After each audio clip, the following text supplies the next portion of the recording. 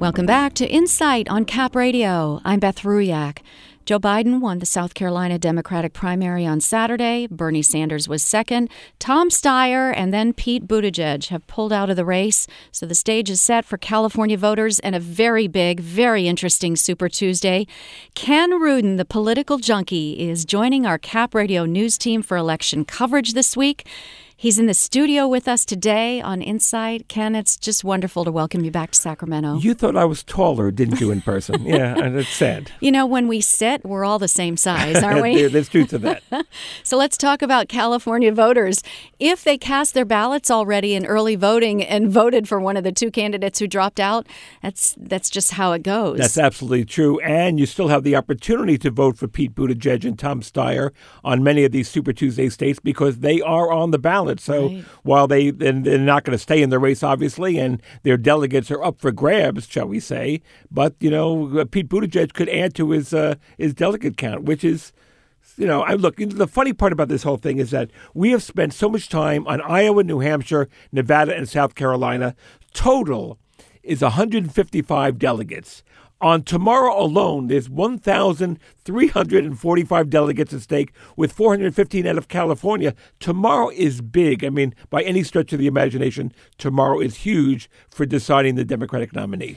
So Pete Buttigieg has delegates, and like you said, that pot might grow. Even Tom Steyer has a few. What happens to those delegates? It depends state by state. Usually they go to the conventions uncommitted. But of course, in Iowa, there's a multi-level process where you go from the precinct caucuses to the county conventions to the state convention. So those delegates can move around as they want. Most of them, once the candidate drops out of the race, for example, if Pete Buttigieg endorses Joe Biden, and that is the guess among many people right now, those delegates presumably would go along with Joe Biden, but that's not set in stone.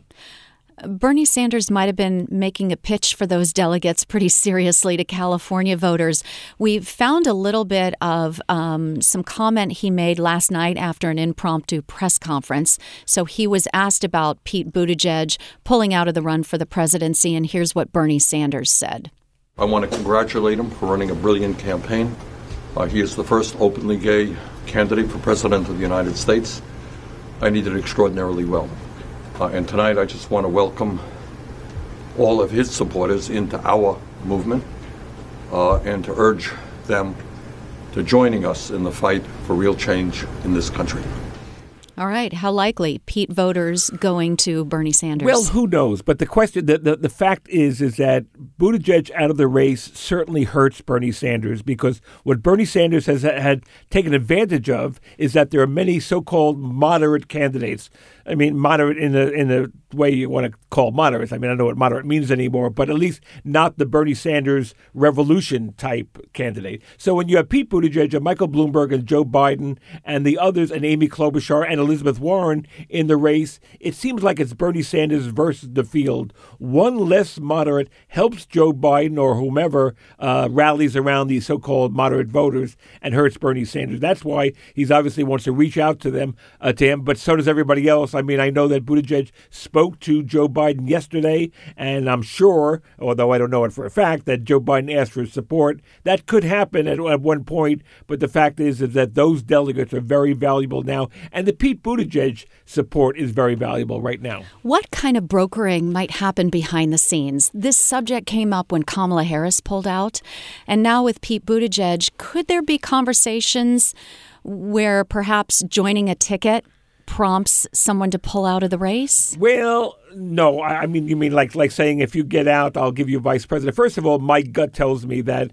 what's startling about this race is that we, once upon a time, way back in 2019, we had 24 candidates with women and people of color. And it was a diverse field. It was a very diverse field. Now you have the front runners are three white men in their 90s. No, of course they're not in their 90s, but Bernie Sanders is 78, Joe Biden is 77, Michael Bloomberg is 77. These are not what the Democratic Party expected, but the fact is, look, let's not count out Amy Klobuchar and Elizabeth Warren, but a lot is riding on Super Tuesday for them as well, because right now there's a new poll in Massachusetts shows Bernie Sanders leading Elizabeth Warren there, and that's bad news for Warren. I suspect that Amy Klobuchar will win in Minnesota, but how long does she stay in the race? Her appeal, as with Pete Buttigieg, among voters of color, did not materialize the way she would like. And again, that's one other person who might be listed on a potential ticket, whomever the Democratic nominee is. If Ken Rudin sounds terrific today, it's because he's in the studio. We're having this conversation face to face. He's joining our election coverage Tuesday. team. It's so exciting. I know, the big Super Tuesday, California fitting into that mosaic. You know, the whole move for California to March was with all kinds of anticipation. Then that seemed to flatten. Now California has a very interesting piece to the puzzle again. That's exactly right. Once upon a time, we were talking about how California moving up early would help Kamala Harris. Of course, that didn't happen, and I don't know what happened to Kamala Harris, but that campaign never took off.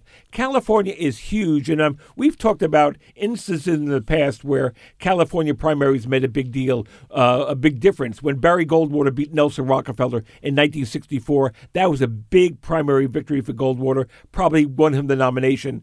When Bobby Kennedy won California in 1968, that tragic, awful day that every time I think of that day, I just shiver because it's just so tragic and awful. But that could have made a difference had Bobby Kennedy not been assassinated moments later. The fact is, California has made a difference in the past, but moving up early, when these nominations are settled earlier than ever, California could play a big role, especially with its diverse population, and African Americans and Latinos and union workers. It's like Nevada and South Carolina put together, but 10 times as large, because you have the same, similar demographics, but much more power, potent power strength.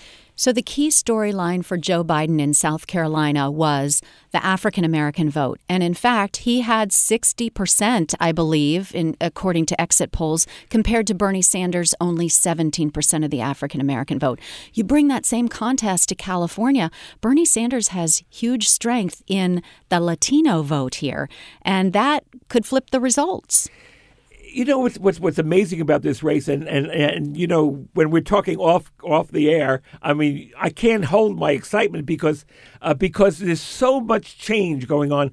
Not long ago, we were writing off Joe Biden. He finished like fourth in Iowa and fifth in New Hampshire, and people said, "Why are we considering him the front runner?" And he always said, "Don't worry, my constituency is in South Carolina, as was Barack Obama's in 2008, as was Hillary Clinton's in 2016. Both candidates very powerful with African-American voters. Black voters are very significant in determining who the Democratic nominee will be. And suddenly we're talking about Joe Biden as the alternative to Bernie Sanders. If not, one person told me yesterday that he could see him as the nominee. There are more and more endorsements coming in. This morning, Tammy Duckworth, the senator from Illinois, endorsed him. A few days ago, Tim Kaine, the senator from Virginia, Hillary Clinton's running mate from 2016, endorsed Joe Biden. So South Carolina did several things. One, it brought back the candidacy of Joe Biden, but it also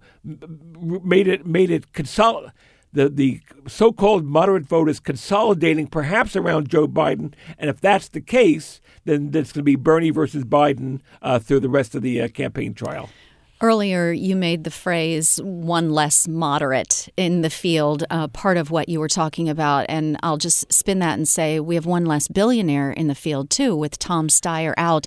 We can't talk about tomorrow without talking about Mike Bloomberg. It's the first big test for him. It's the first test at all because he has not been on any ballot, Iowa, New Hampshire, Nevada, South Carolina. He was not invited. He had a very risky, interesting strategy. He was going to start his campaign on Super Tuesday on March 3rd. We'll see if it pays off.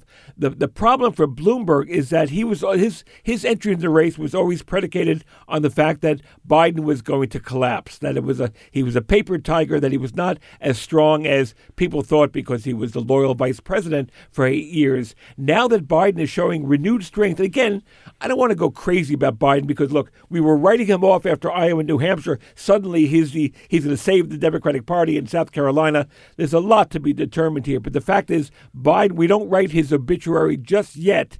And if he is gaining, which I think he is, that has to hurt Michael Bloomberg. Even though I think Bloomberg's campaign commercials are amazingly effective. Everyone seems very, very effective. But we learned in the last two debates, there's a difference between Michael Bloomberg in the commercials and Michael Bloomberg in the debate stage. And that could hurt him down the line. You are going to spend a couple days here in California and see what Mike Bloomberg commercials are all about. I promise you, the amount of commercials airing and the paper mailers and everything else for Bloomberg here are going to be a lot different than what you see in the Washington, D.C. But area. I will tell you one thing, though. Last night, a day after he dropped out, I saw a Tom Steyer commercial. Yes. And I posted that on Facebook, and people said, oh, I'm seeing Buttigieg and Steyer commercials all the time. So it's going to be interesting. Yeah. Can I talk about Texas quickly? Please. Because some people speculate that Texas is going to be blue in a couple more election cycles. But outside of California, I think people should watch Texas and what happens there. There's so much at stake here. I think the description of Texas as turning blue is premature. I think the demographics there are changing. I think Hillary Clinton ran closer to Donald Trump in Texas than many Republicans thought. I thought that Beto O'Rourke coming close to Ted Cruz in the Senate race was much closer than people thought. But it's not there yet. Having said that, after California's 415 delegates, Texas has 218 delegates. Many of them in Latino voting strength is very potent in Texas, which could be good news for Bernie Sanders. It'll be very interesting to see how Biden, once left for dead, affairs in these big states. North Carolina's right after that, 110 delegates in North Carolina, again with a sizable African-American population. Everyone listening to this conversation who is a fan of and plans to vote for or did vote for Elizabeth Warren is saying, when are you going to talk about Elizabeth Warren? And I think it's hard for people to imagine her suspending her campaign, but tomorrow is going to say a whole lot about her effort nationally. You know something, I don't know how, again, once upon a time we were talking about Elizabeth Warren as the front runner. She was leading in the national polls. It seems like when there was a battle with the Bernie Sanders of whether a woman could win, I think that changed every bit of momentum in her campaign. That question is out there. So many people I've spoken to who like Elizabeth Warren, and there are a lot of people I know who really, really like Elizabeth Warren. They say, I'm still going to vote for her. I'm absolutely going to vote for her. But I know a lot of people who won't because they think a woman can't win. Mm-hmm. Once you keep saying that over and over again, it's self-fulfilling. But there was never a two-lane highway for Bernie Sanders and Elizabeth Warren, in my view. They appeal to most of the same constituency, even though one big difference is Bernie's a socialist, Elizabeth is a capitalist, and she said it over and over again. I think she's very good in the debates. I think she spent more time on Bloomberg than Bernie that she probably needed to, because I think it's Bernie Sanders who's blocking her. But if she loses big, and again, I'm not saying she will, I'm just going by what polls I've seen. If Elizabeth Warren fails to do well in her home state of Massachusetts, where does she win? Where does she out-poll Bernie Sanders in the other states and the succeeding states down the line? So there are a lot of questions that she and Amy Klobuchar, who again has had very good debate performances. She did let Pete Buttigieg get under her skin 2 debates ago, but she's been very effective and a very optimistic candidate. I'm wondering if voters are just so angry they don't want optimism. They don't want Buttigieg and smiles. They don't want Klobuchar smiles. They're angry. They're angry at Trump. They're angry at the moderate wing of the party. There's a lot of anger out there. God help this, God save this country for the next 10 months, because it's going to be nonstop battling through November 3rd. We are 30 minutes into the show, and that was the first time the word Trump has been spoken through conversations about COVID-19 as well as politics.